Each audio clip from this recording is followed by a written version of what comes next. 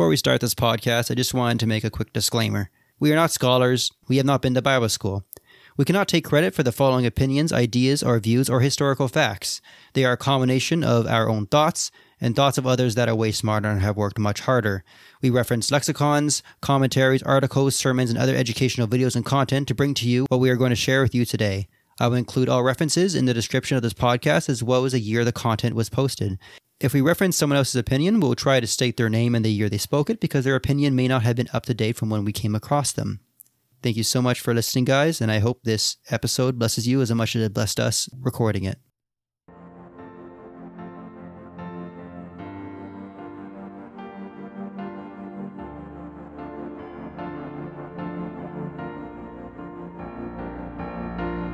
Hello and welcome to a brand new episode of The Disciples Quest. My name is Justin. I'm Will. And I'm Emily. And I'm excited to bring you guys to Hebrews chapter 10, part 2. We're going to be going from verse 19 till the end, 39. But before we get into the podcast for today, William, how was your week? It's been pretty good. I had it was pretty good this week. I had some extra time to hang out with Emily, which, she makes basically all my scheduling when it comes, or I shouldn't say she makes it. She records all my scheduling in our calendars. And I know that all other men out there can relate to this when they get married, so don't judge me. But I literally just coming towards a Saturday, I was like, so Em, what do we got to do this Saturday? Because we always have a bunch of stuff on Saturday that we have to do. And I said? And she's like, oh, nothing. Yeah, we don't have anything planned. I'm like, wait. First time ever. We get to do whatever we want? She's like, yeah. I mean, I had to work, but there's that. But I mean, after work, there wasn't anyway. So we went to Johnny G's. Yeah, so we went on a date, and that was pretty fun. Other than that, I took my sisters to McDonald's, and we had some coffee, and we just talked, and we just had some fun together, just talking and things like that. So, it's been a while. So it's, So, I guess connecting with family is what we've done this week. We plan to go ice skating, but then it snowed and it caked over the ice this morning. So, and oh dang, yeah. But anyway, and what about you? Did a lot of work, a bit of overtime, and I got to see one of my friends yesterday. We went out for coffee, so that was a lot of fun. She's also a Christian, and we went to the same university, but at different times, but we both took the same program, so lots in common there, and just talking about God, and she works also in another ministry, so lots of good conversation about that. And Will and I volunteered with my church's youth group, and that was a lot of fun too. So yeah, mostly work, but a couple other things in there. Mm-hmm. Wow. Yeah, for sure. And what about you, Justin? Well, I'll be honest. One of the worst weeks I've had in a long, long time. Yeah. Where do I start? Well, Monday, I think, Tuesday, I was at work, and unfortunately, in retail, you're going to get people that shoplift, and that happens, and we get it quite often. But today, we had a guy walk in, and that day we had a guy walk in, and they said, hey, Justin, you want to go say hi to that guy? I was like, yeah, I'll say hi, because I thought he might have been suspicious. So I see him from a distance. He locks eyes with me, and he walks straight towards me from across the store, walks up to me, goes, what's up? And I go, hi. I look at him. He looked to be about 6'5", probably pushing over 350 pounds. So one of the largest men I've ever seen in my life. basically Samson or Goliath. And I was just like, oh, hi. Do you need help finding anything today? And he just said, if I needed help, I would bleeping ask or something. And I was like, oh, all right. Just let me know if you need help. I'm going to go change my pants. So I give him space, but he's acting... you watch body language, and you have the gut feeling like this guy, he's up to no good. He's got a bag with him and it's open. He could easily just slip something into it. So I'm kind of just watching him. And then he says, he starts cursing and he tells me to back up. So I give him space and he says, don't get any closer. You'll regret it. And I'm like, okay, man. So I walk to the front of the store and I'm just standing at the front because I want to just make sure if he's leaving that the other staff are safe. So he walks up to me and I'm standing beside a staff member talking to them about work. He looks at them and says, do you want to go? Do you want to fight? And he puts up his hands and I'm like, oh my goodness. So my coworker starts snickering in like the very nervous way. So then I look at the guy and say, okay, you need to leave our store now. Not only have you been disrespectful to me, but now you're threatening people. You need to go. Like, I'm refusing you business. Leave. And he says, make me. And then I say, well, I'm not going to make you, obviously, because I pick your battles, right? I was like, no, I'm not going to make you. But if you don't leave, that's trespassing and I'll call the police. And he said, what's another 6 months in jail? I don't care. Oh, I was like, all right. And then at this point, he steps about 7 to 8 inches from my face and threatens me again to where I'm now very nervous. And then he eventually backs up. And then I got my coworker to step over, who's very large, not as big as this guy, but big enough. And then he goes, oh, you brought the hero over, huh? And then he looks at us and makes gun motions, goes, which is another threat that he was going to try to shoot us. So a lot of threats were made. Eventually, he walked out of the store to where I called the non-emergency line, which is what I did because he didn't actually steal anything. I was unsure about the situation. They didn't answer the phone. So I was like, that's great. They said it's not business hours, even though it was only like 2 p.m. He came back to that was 2 weeks ago. He came back to our store this week. And this time he was grabbing stuff. Last time he left with nothing. This time he was grabbing stuff. Rinse and repeat. Same thing. Uttering threats. This time was worse in the things that he was saying.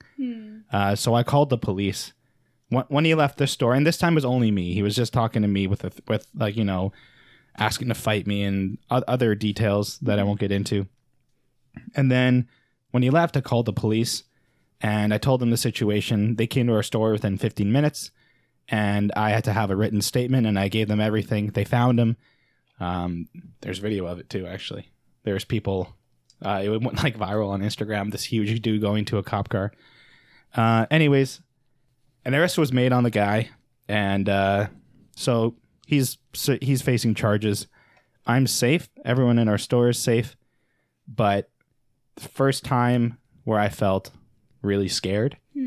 And I've had other situations in the past that I may have mentioned on here before. I felt fine. This time I didn't. So that was a little traumatic, but I'm safe, so that's good. So that was the whole situation. Yeah. And then Saturday we had to put down my dog of 17 years. I've had him. Yeah. Anyone knows pets eventually become family members. And when you had a dog since you were 7 years old, it feels like exactly that. Now, anyone who knows me knows that I have a running joke about hating the guy and him hating me because he never listens to any of my commands, which is funny. But, you know, obviously that was not real. It was just a joke. So, yeah, losing the dog, everyone knows it's not easy. It's tough on the family. But it's also a part of life, and it was better that way. He was in a lot of pain, and now he isn't. So it had to be done. You know, it's not great because I wish I had a better week to report, but, you know, life is full of hills and valleys, and no matter what, I still know that God is on the throne and that God has already been giving me more peace with this whole week. That nervous that day about that situation that happened, like I already was feeling more peaceful about it. And yeah, yesterday was pretty rough, but this morning I woke up and I feel pretty good. So Great. Good. Praise God for giving me peace with everything. Yeah. Thank you for sharing. No problem. Yeah, I mean, he texted me in the middle of the week and told me a little bit about it, and he wanted to save the rest of it for the podcast, but that's, something about, I don't know, man, like, you've had your life threatened a few times now, and it's not even that you're working in a line of work where that should happen, which is the weird thing. It has happened on his off time, too. I don't know, that's just some bad luck there. I think so. But, anyway. Because, I mean, come on. Like, I think Emily works in a line of work where you'd think she'd have her life threatened more, but no, somehow you get it. Like, you work in retail, and even before that, pepper spray, man, just the worst luck. It's funny. Anyway, but yeah, I'm glad you're okay, obviously, and been praying for you. So, thank you, and the family because the loss of the dog. Anyway, it's too bad. So we're going to be reading the second half of Hebrews today. starting from 19. Verse 19. Let me find it. There we go. Therefore, brethren, since we have confidence to enter the holy place by the blood of Jesus, by a new and living way which he inaugurated for us through the veil that is his flesh, and since we have a high priest, or a great priest over the house of God, let us draw near with a sincere heart and full assurance of faith, having our hearts sprinkled clean from an evil conscience, and our bodies washed with pure water. Let us hold fast the confession of our hope without wavering, for he who promised is faithful. And let us consider how to stimulate one another to love and good deeds, not forsaking our own assembling together, as it is the habit of some, but encouraging one another, and all the more as you see the day drawing near. For if we go on sinning willfully after receiving the knowledge of the truth, there no longer remains a sacrifice for sins, but a terrifying expectation of judgment and the fury of a fire which will consume the adversaries. Anyone who has set aside the law of Moses dies without mercy on the testimony of 2 or 3 witnesses. How much more severe of a punishment do you think he will deserve who has trampled under the foot the Son of God, and has regarded as unclean blood of the covenant by which he has sanctified and has insulted the Spirit of grace? For we know him who has said, vengeance is mine, I will repay, and again the Lord will judge his people. It is a terrifying thing to fall into the hands of the living God. Totally. But remember the former days, when after being enlightened you endure a great conflict of suffering, partially by being made a public spectacle through reproaches and tribulations, and partially by becoming sharers with those who were so treated. For you showed sympathy to the prisoners and accepted joyfully the seizure of your property, knowing that you will have for yourselves a better possession and a lasting one. Therefore, do not throw away your confidence, which has a great reward. For you have need of endurance, so that when you have done the will of God, you may receive what was promised. For yet in a very little while, he who is coming will come, and will not delay. But my righteousness, one shall live by faith, and if he shrinks back, my soul has no pleasure in him. But we are not of those who shrink back to destruction, but of those who have faith to the preserving of the soul. All right, so let's start on the first verse. We have, therefore, brethren, since we have confidence to enter the holy place by the blood of Jesus, by a new and living way which he inaugurated for us through the veil that is his flesh. So, confidence, you see, before they probably didn't really have much confidence entering the holy place or holy of holies, which was only how the high priest was supposed to enter, because I mean you could die, and also like it's kind of it's pretty explicitly said in the old covenant that only the high priest is supposed to go there, so that was like the dividing thing. But now that's obsolete, we can confidently enter. That's all I really have like for verse 19. Right, like because if they went into the holy of holies, I mean the consequences of the possibility of dying from being there, that would make me literally scared. Put a rope around you and put bells on your clothing just to see if you would. That was it wasn't a precaution to keep you from dying. It was, if you die, at least we can drag you out in a way that we're safe. But we now, because of the blood of Jesus, we can enter the holies, like it says, with boldness. Like we can be confident in our faith. Because Jesus came as that fulfillment of the covenant, so we don't have to be scared. And by a new and living way which he inaugurated through us, the veil that is his flesh. And if you guys remember, there was a veil that separated us from the presence of God in the temple, and so the old covenant did like a number of things. One of the things was it gave us kind of symbolic like meaning of, what was going on through the laws. And there was the presence of God, and then there was the veil, and he couldn't be around sin.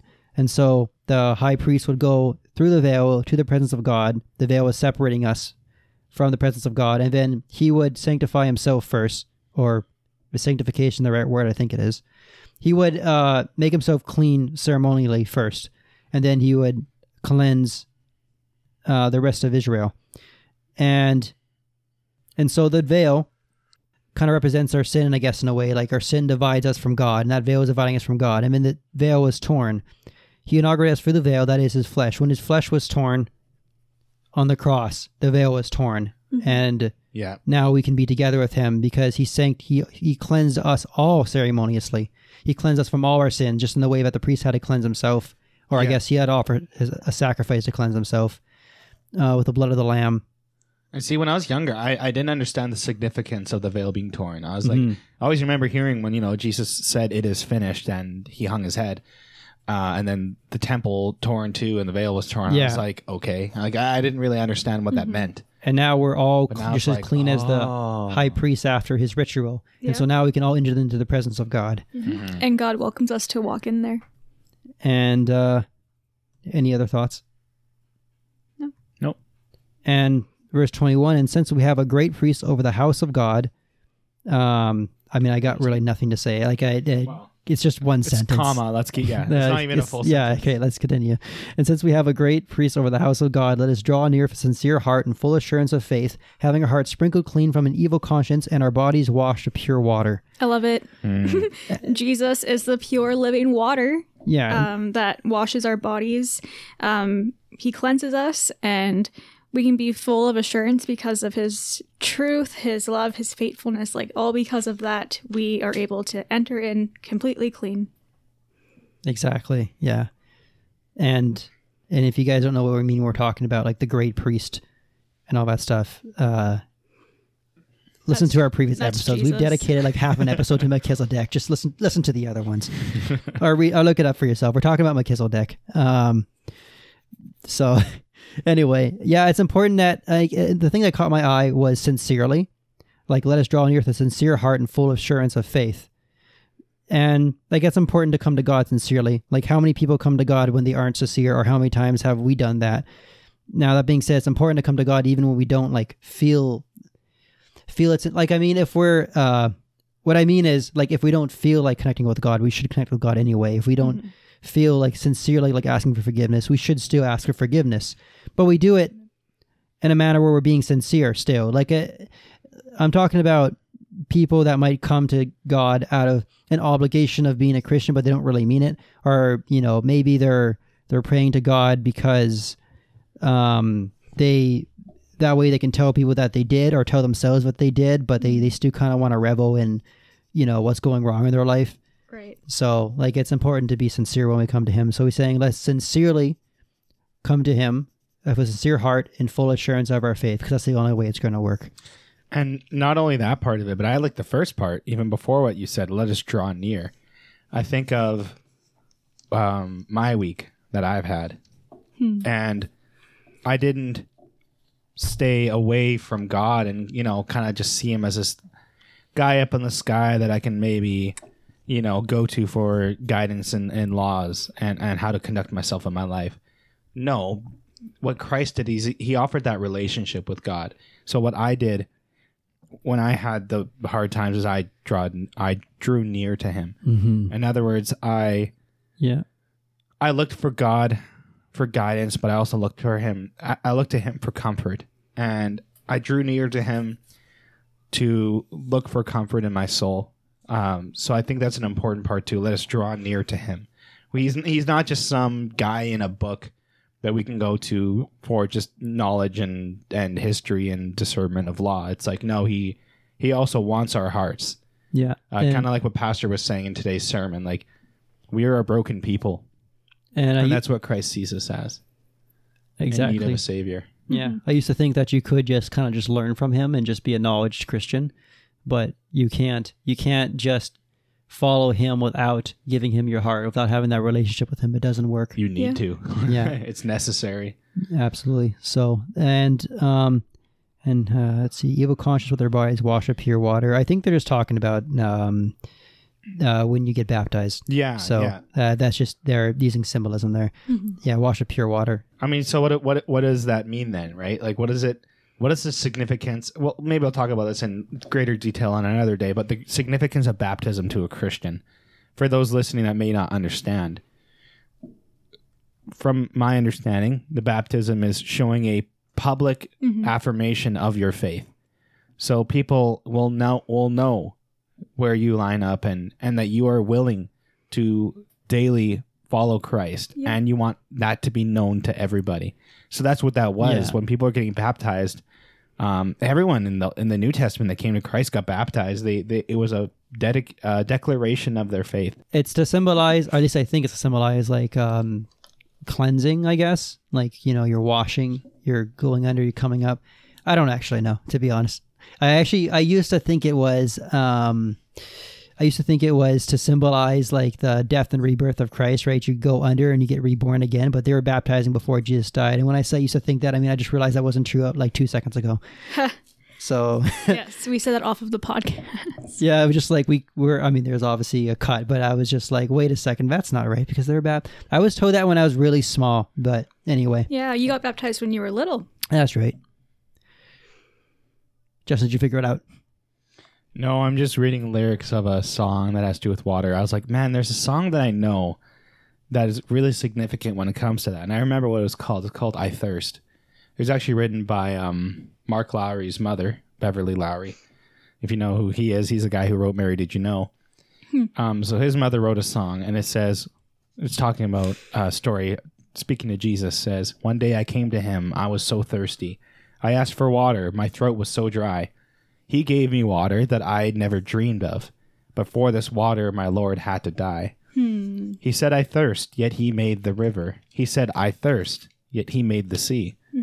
I thirst, said the King of the ages. In his great thirst, he brought water to me. Now there's a river that flows as clear as crystal. It comes from God's throne above. And like a river, it wells up inside me, bringing mercy and life-giving love. I just think it's a really, really interesting way that we see water. Poetic. Very poetic. And we see how it's used throughout the New Testament and the Old Testament, the idea of him giving us water. And it's cool, right? The tie that they made with Jesus saying, I thirst, when he was on the cross, yet he made the river. He was the one who made water, and he's asking for water. Yet that water is what, speaking of here, go back to that verse. Having our hearts sprinkled clean from an evil conscience and our bodies washed with pure water, which is what we do when we get baptized, and it's God, Christ, his sacrifice is the one that cleanses us from all unrighteousness. So in that sense, it's like water. Yeah. So I really like that analogy here that the writer of Hebrews is using. Yeah. Let us hold fast the confession of our hope without wavering, for he who promised is faithful. And let us consider how to stimulate one another to love and good deeds, not forsaking our own assembling together, as is the habit of some, but encouraging one another, and all the more as you see the day drawing near. So I guess we'll start 23. Yeah, let's hold fast the confession. Yeah, the Bible is full of stories and examples of people like holding steadfast to their faith without wavering. In fact, actually, we just watched this movie called The Hiding Place. Highly recommend it. I think it was a book first. Yes, I actually read the book a long time ago called The Hiding Place by Corrie ten Boom. A lot of you probably have already heard about her, but there's also a movie from the 70s that is an interpretation of her story, and it's very good. It takes place during Nazi reign.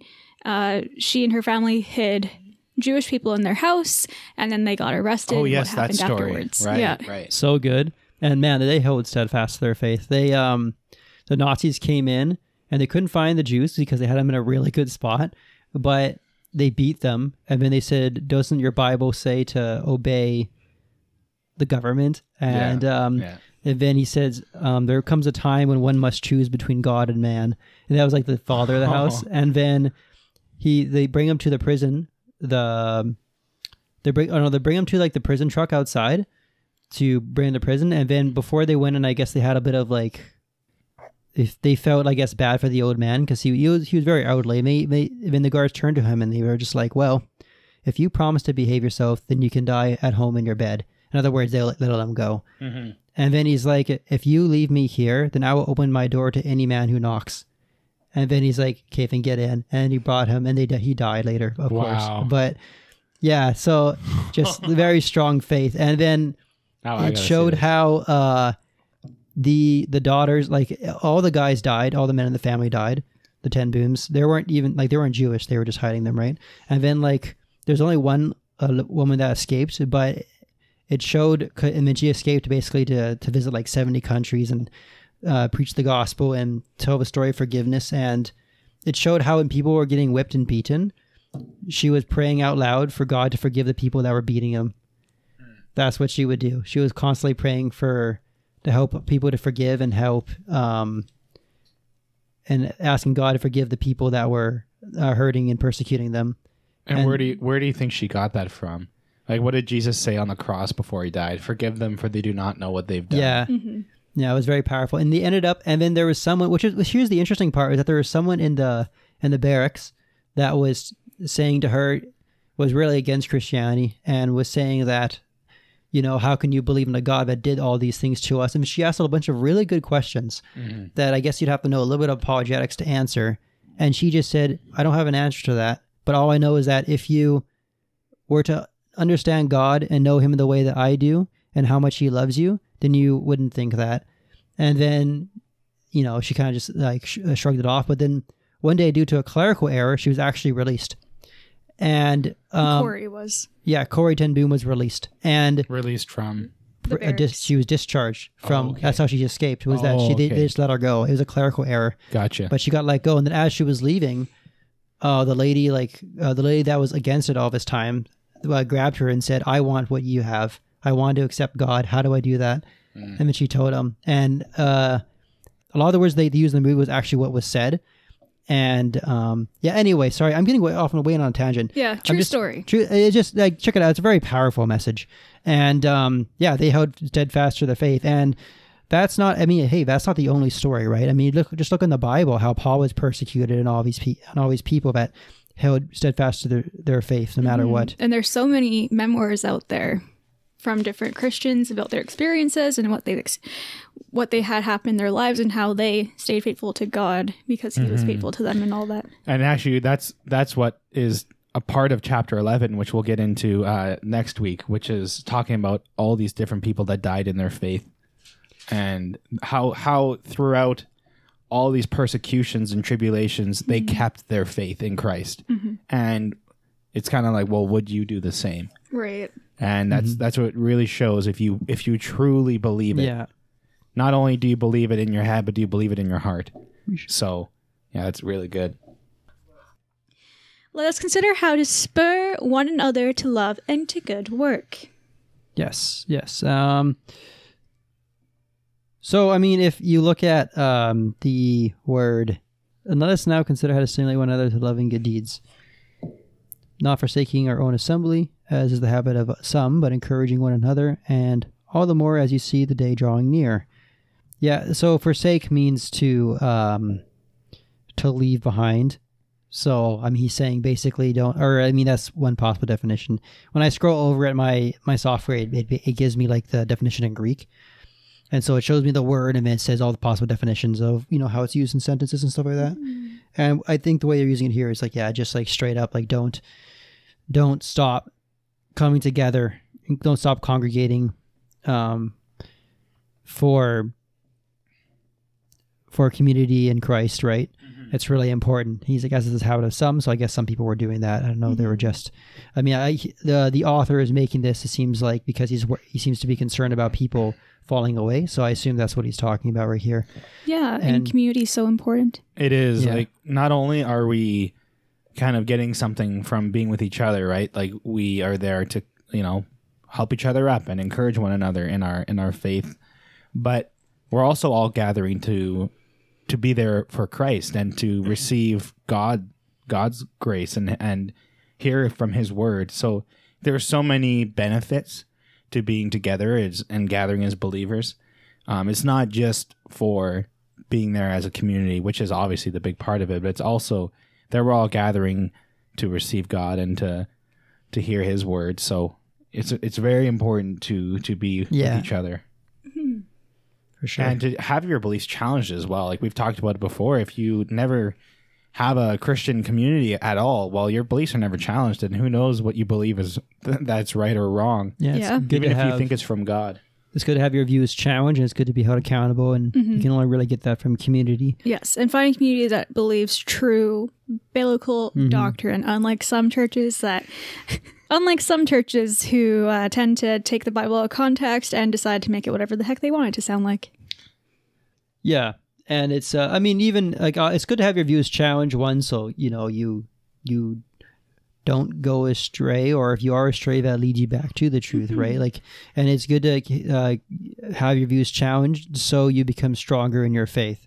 Like you need, if you might have been told every right thing, or like maybe you grew up in a very strong, biblically sound family and they told you everything right to believe in and all that kind of stuff. But if you don't know why you believe in any of it, then you're theologically weak. And if someone comes along and challenges you and you don't know what to say, then that's not going to help them, even if your faith doesn't waver.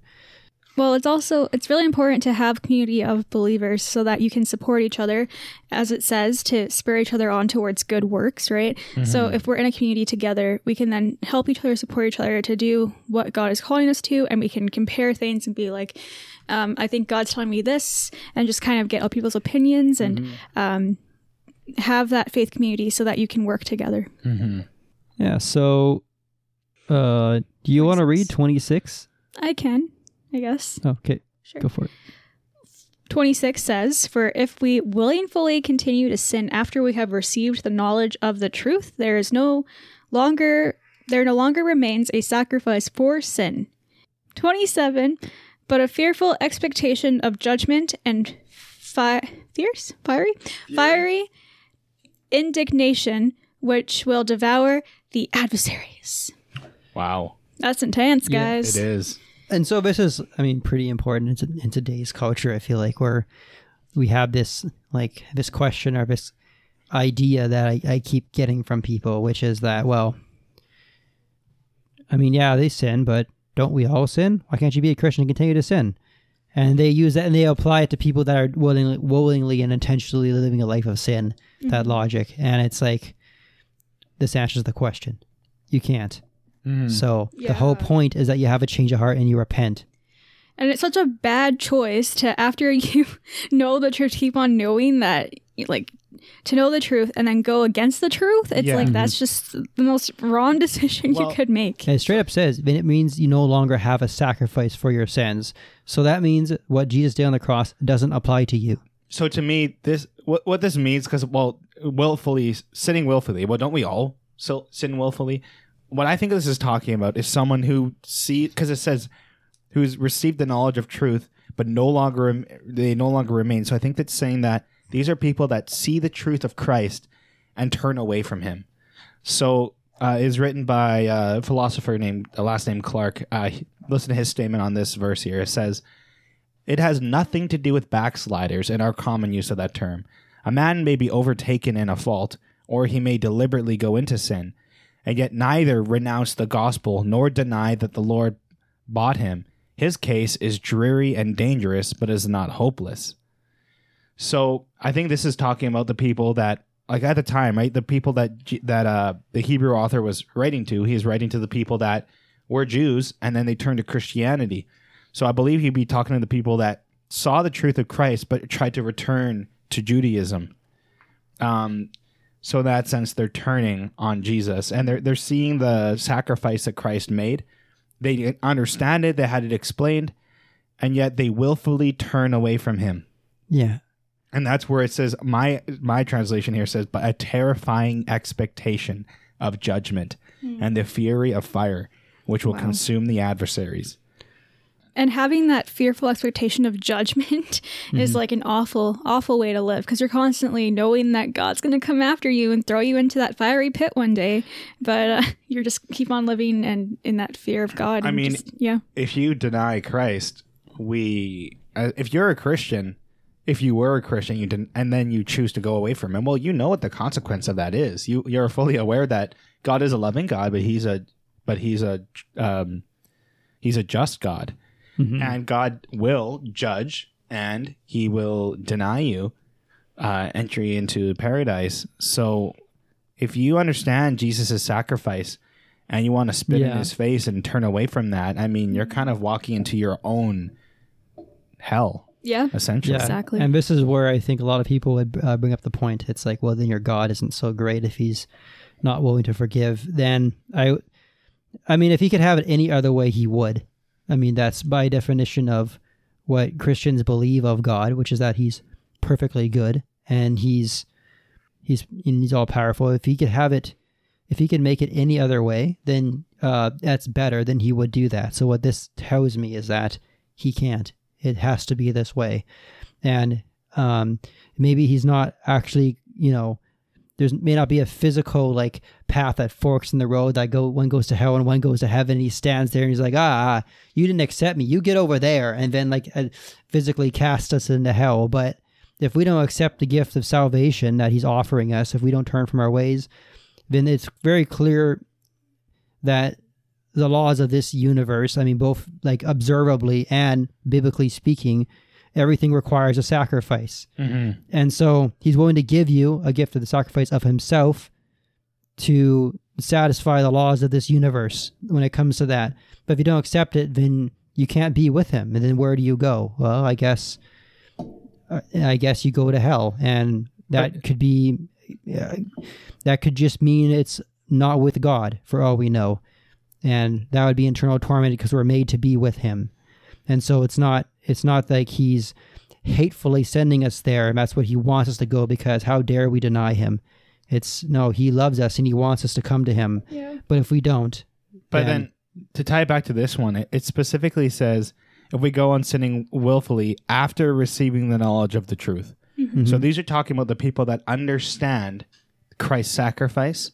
They understand that faith in him is what saves them. Yeah. They look at that and say, nope, I choose, even though I understand the knowledge of the truth, Mm-hmm. I do not want that anymore. Exactly. Well, if that's the case, God has to, if those people looked at him and said, you know, I fully understand the grace that Christ gave us and I understand his love and his sacrifice. I get that all. Yeah. And I understand on a deep level, but I do not want that. Mm-hmm. How could God let them into heaven? Like, to me, it only makes sense that God would send judgment and that they should expect judgment for that. Right. Yeah. And it's not that he doesn't want to, it's that he can't. I don't think God can't be. He can't let us into heaven because if we're sinful. If God is pure and perfect, how could he be with something like that? Yeah. If we haven't been washed and cleansed of that, if that sacrifice hasn't been made, and for that person, if they haven't accepted that gift, then we can't enter into his presence. Mm-hmm. And so it's just not possible. And I think that perfectly ties to 28 and 29, which says, anyone who has set aside the law of Moses dies without mercy on the testimony of 2 or 3 witnesses. Mm-hmm. How much severer punishment do you think he will deserve who has trampled underfoot the Son of God and has regarded as unclean the blood of the covenant by which he was sanctified and has insulted the Spirit of grace? Yeah, and this is talking about the law, the old law in Deuteronomy. But if there is found in the midst of any of your towns, which the Lord your God is giving you, a man or a woman who does what is evil in the sight of the Lord but your God by transgressing his covenant, and has gone and served other gods and worshipped them, or the sun of them, or the moon, or any heavenly host, this was common at that time, which I have not commanded, and it is told you, and you have heard of it, then you shall inquire, behold, if it is true, and the thing certain, that this detestable thing has been done in Israel, then you shall bring out the man and the woman who has done this evil deed to your gates, that is the man or the woman, and you shall stone them to death, on the evidence of 2 witnesses or 3 witnesses. He who is to die shall be put to death. He shall not be put to death on the evidence of 1 witness. And so he's like, if anyone has set aside the law of Moses dies without mercy in the testament of 2 or 3 witnesses, that's what he's talking about.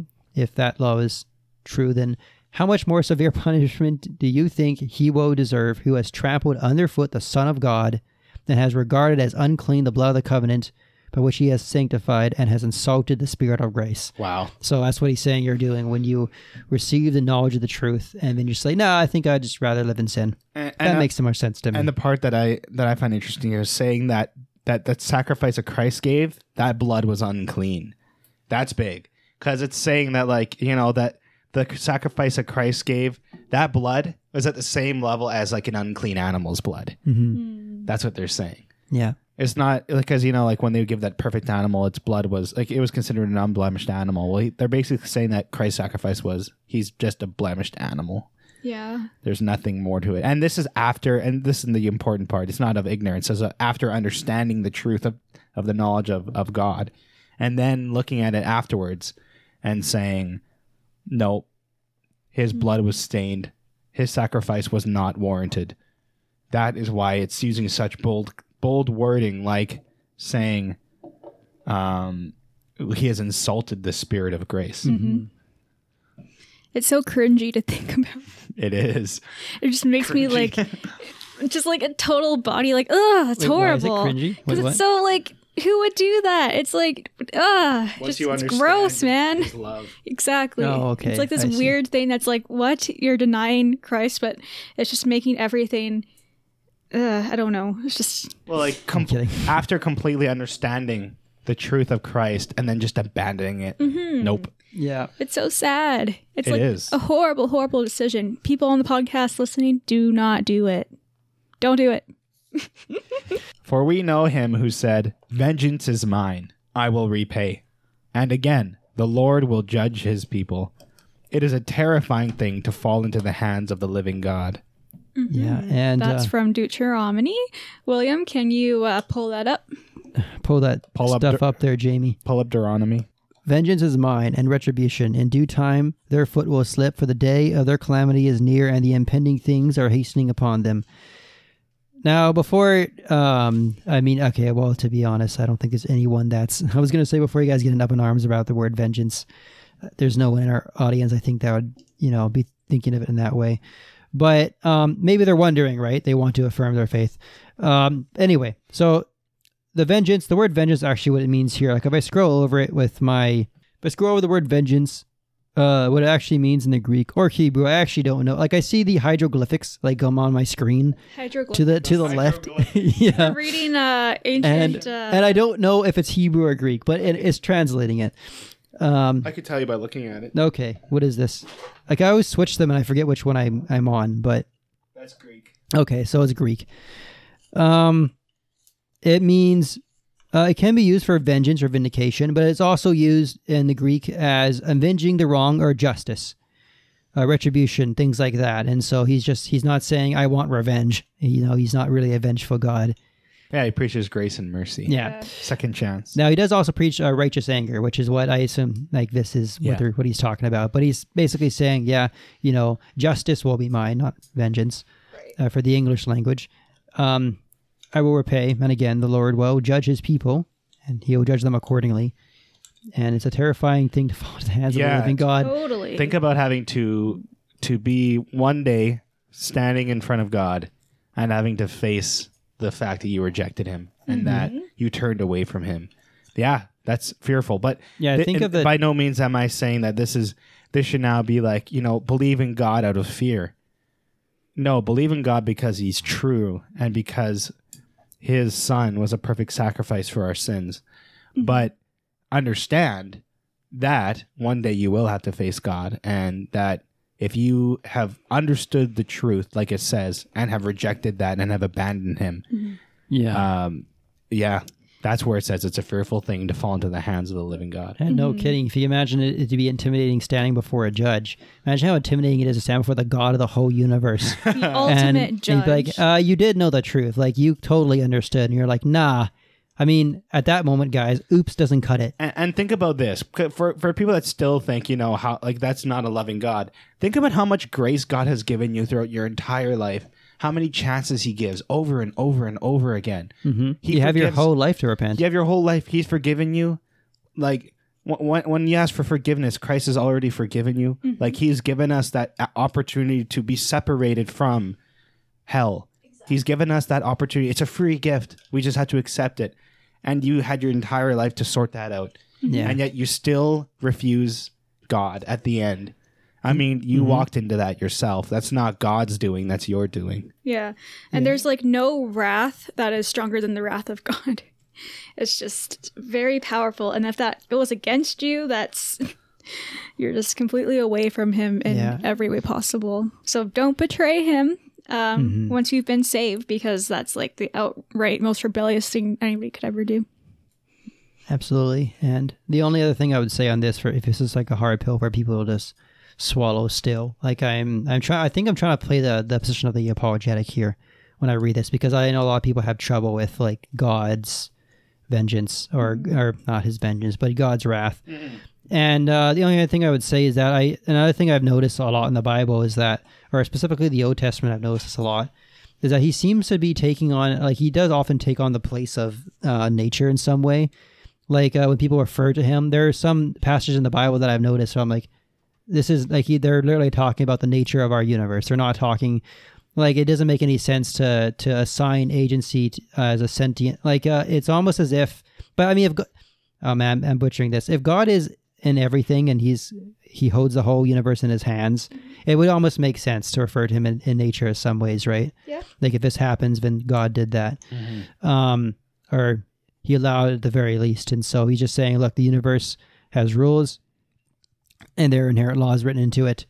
And this happens if you do this. X happens if you do Y. And we can measure and we can observe it. And we call that God sometimes because I guess he, like we said, the universe is in his hands in that way. So he is a manifestation of righteousness and a manifestation of, I guess, in some ways, the laws of the universe. You know, it's really kind of an abstract thought. I haven't really completed it yet. But there are some spots, like, for example, when they talk about, when I always give his example, I always give his generational curses or whatever. When he says your family will be cursed for like 7 generations if you do wrong, because when you do something wrong, then your kids get impacted and their kids get impacted and their kids get impacted. And I guess it takes a while to...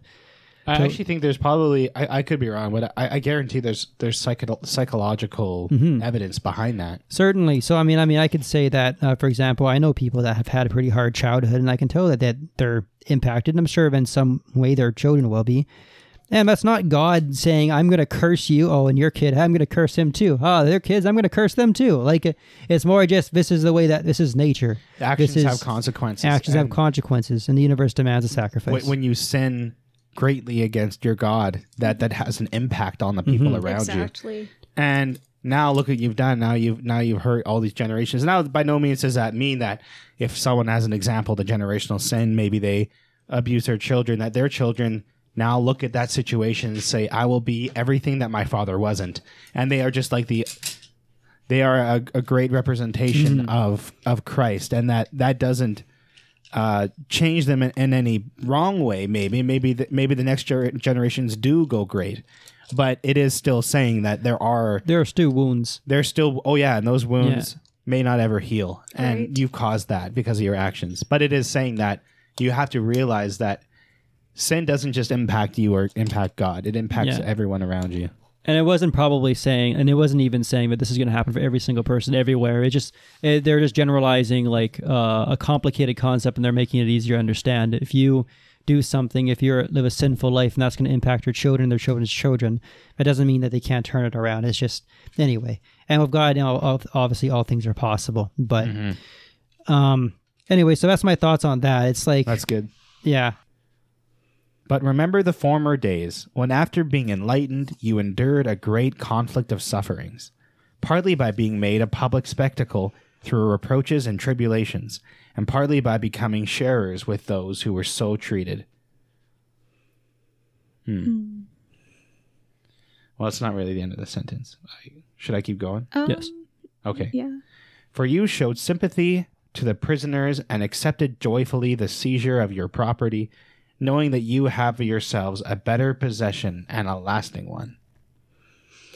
Where it says, remember the former days after you were enlightened, in which you endured a great struggle of affliction, I picture that being like a struggle between flesh and blood, your heart, right? So like the transformation of God versus your earthly human nature, and how that could happen after you become a Christian, how you'll struggle with the things of this world while still seeking God. Yeah, I mean, think about how easy life is for us today. That has not been historically the case until maybe about 100 years ago. Actually less than that, probably. Where if you didn't have a really decent job, you were poor. The majority of people, the vast majority of people on earth were poor and were living day to day. So think about already probably impoverished people, but now they're facing a world that was not yet accepting of Christ. So these people are being stoned to death for their faith. So life was a struggle for the vast majority of these people. Yet all they could think of, like these people are getting imprisoned, they were getting killed for their faith. Yet all they could do is think about how strongly God loved them and how their faith wouldn't waver. Despite the pain, despite the suffering, they still looked at all of that and said, you know, Christ is still in control. Right. And Jesus is still on his throne. And I know that one day I will be with him one day in paradise. And although life is awful right now, my love for him will get me through this. And it's like, oh man. Yeah, it's pretty much done. Like that's just, it blows my mind. Okay. So anything else on 32 to 34? Nope, I've talked too much already. Well, we have treasures in heaven being built up, right? So we have heavenly rewards there. An eternal life is more important than things that are only going to decay in this world. So it's okay to give up your possessions, and it's okay to endure these struggles because the reward is greater than the garbage that you face in this world. Definitely. Therefore, do not throw away your confidence, which will be greatly rewarded. Yeah, so stay confident. So how beginning of the section in 19 says that we have confidence to enter the most holy place. Here it mentions confidence again. So if we keep that confidence to enter the holy place and stay there with Jesus being in our life forever and staying confident in him, not betraying him, not going down that wrong path and not insulting the spirit of grace, right? Like we need to just stay with it.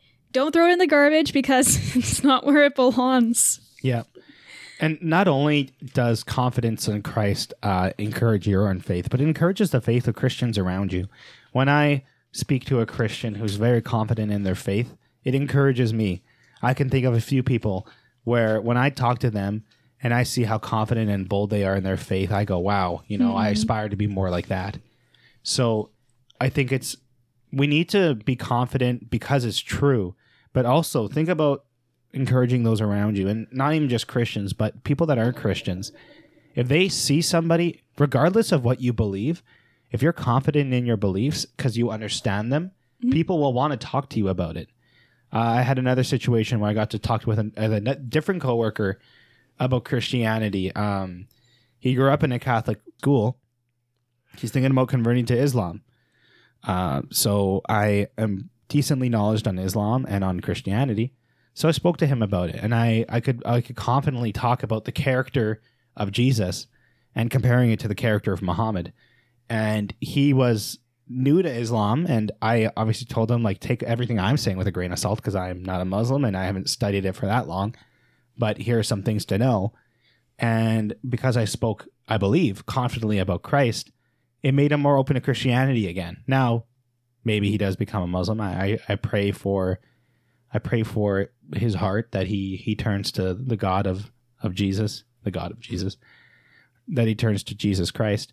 But we have to realize that we need to daily read the word, get confident and bold in sharing Christ because, I mean, people's lives are at stake. Right.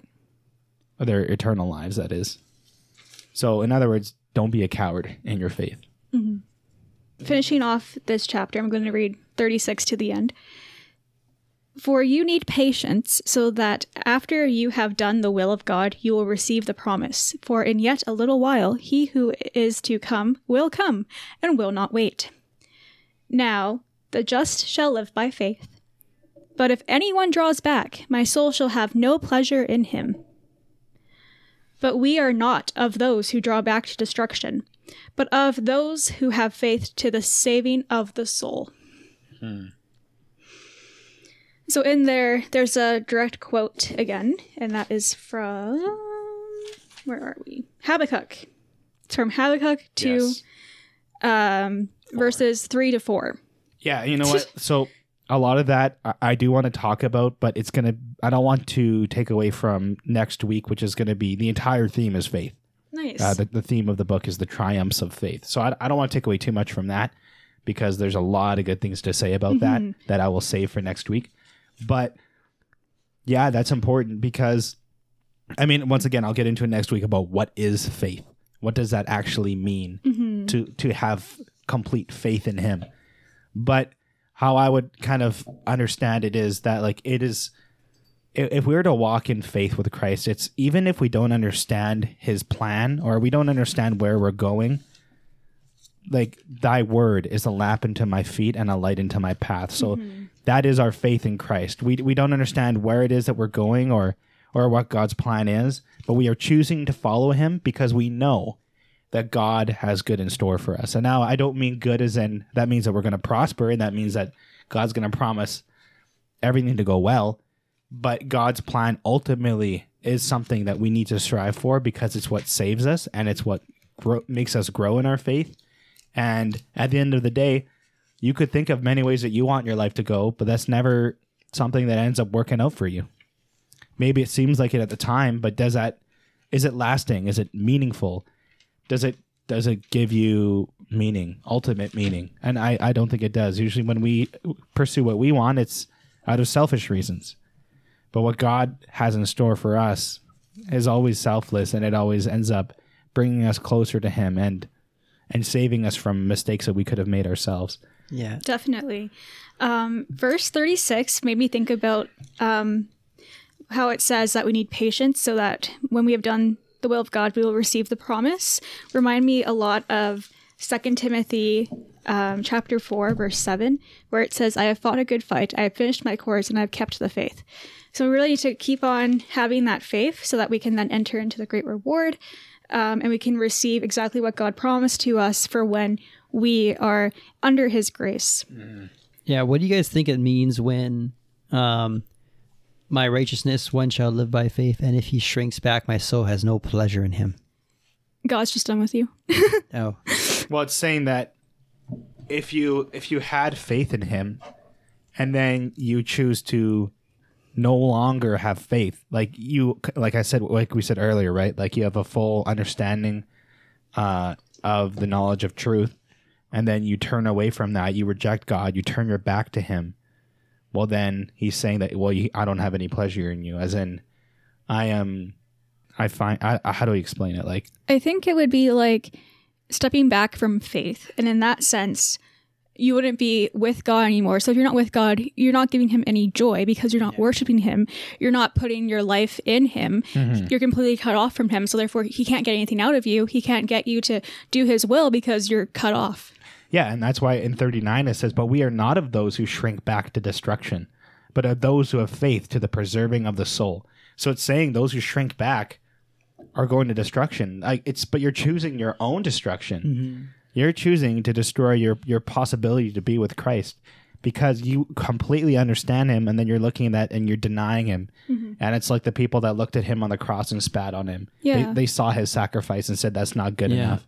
And if we walk by faith, and if we're saved, then we remain in this new covenant forever. We forever will be God's children, and we will continue to live in his peace for the rest of our entire existence.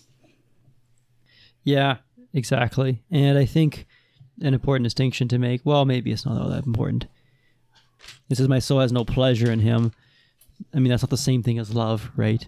I mean, pleasure in this context, like another Greek word that I can't pronounce and I won't try, to think of like to well-pleasing or well-pleased, been pleased, stuff like that, gladly chosen. Yeah. And so like, I mean, you can have no pleasure in someone and still love them. I mean, it's kind of, it's an unfortunate situation, but like you can not be, you can be unpleasant to be around someone. Right. And you can still love them anyway, right? I mean, if you have, perhaps you have, I mean, people don't generally want to like you love them, but you this. don't like them. It's one of those situations where it's like people don't want to consider like the idea of not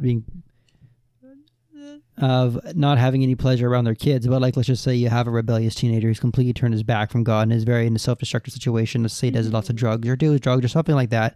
I'm trying to draw a very severe circumstance. Maybe that person is a very unpleasant human being to be around. Maybe he's just extremely disrespectful and all that kind of stuff. And you still love him.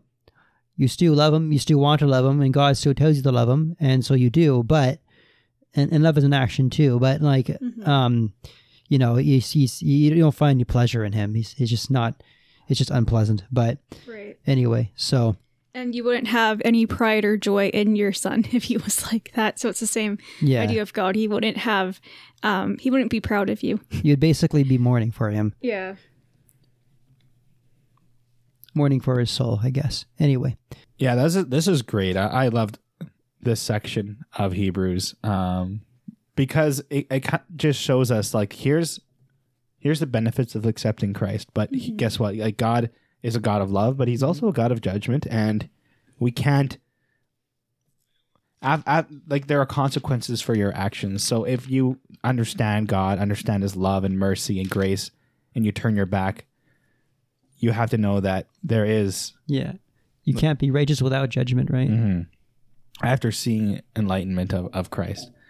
So yeah, this is really good, guys. So thank you for listening. This was really good, and can't wait till next week when we start Hebrews chapter 11.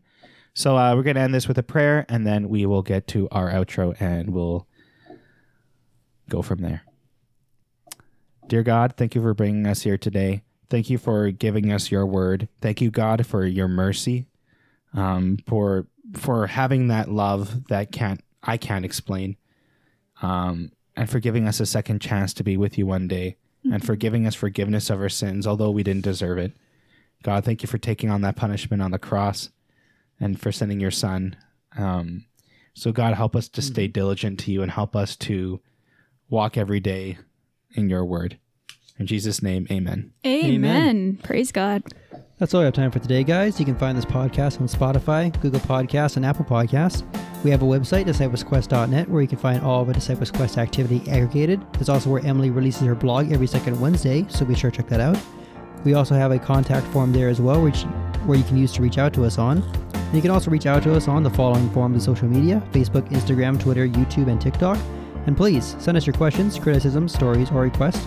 If you would like to support this podcast, then prayer is always a good option, and we certainly can't get enough of that. But Patreon is the best financial option for support. Speaking of which, shout out to our Patreon subscribers, Brendan, Darlene, and Philip. Thank you very much for your support. Thank you very much for listening to this podcast, and may God guide you on your quest to become better disciples. Bye, guys. Bye. Bye-bye.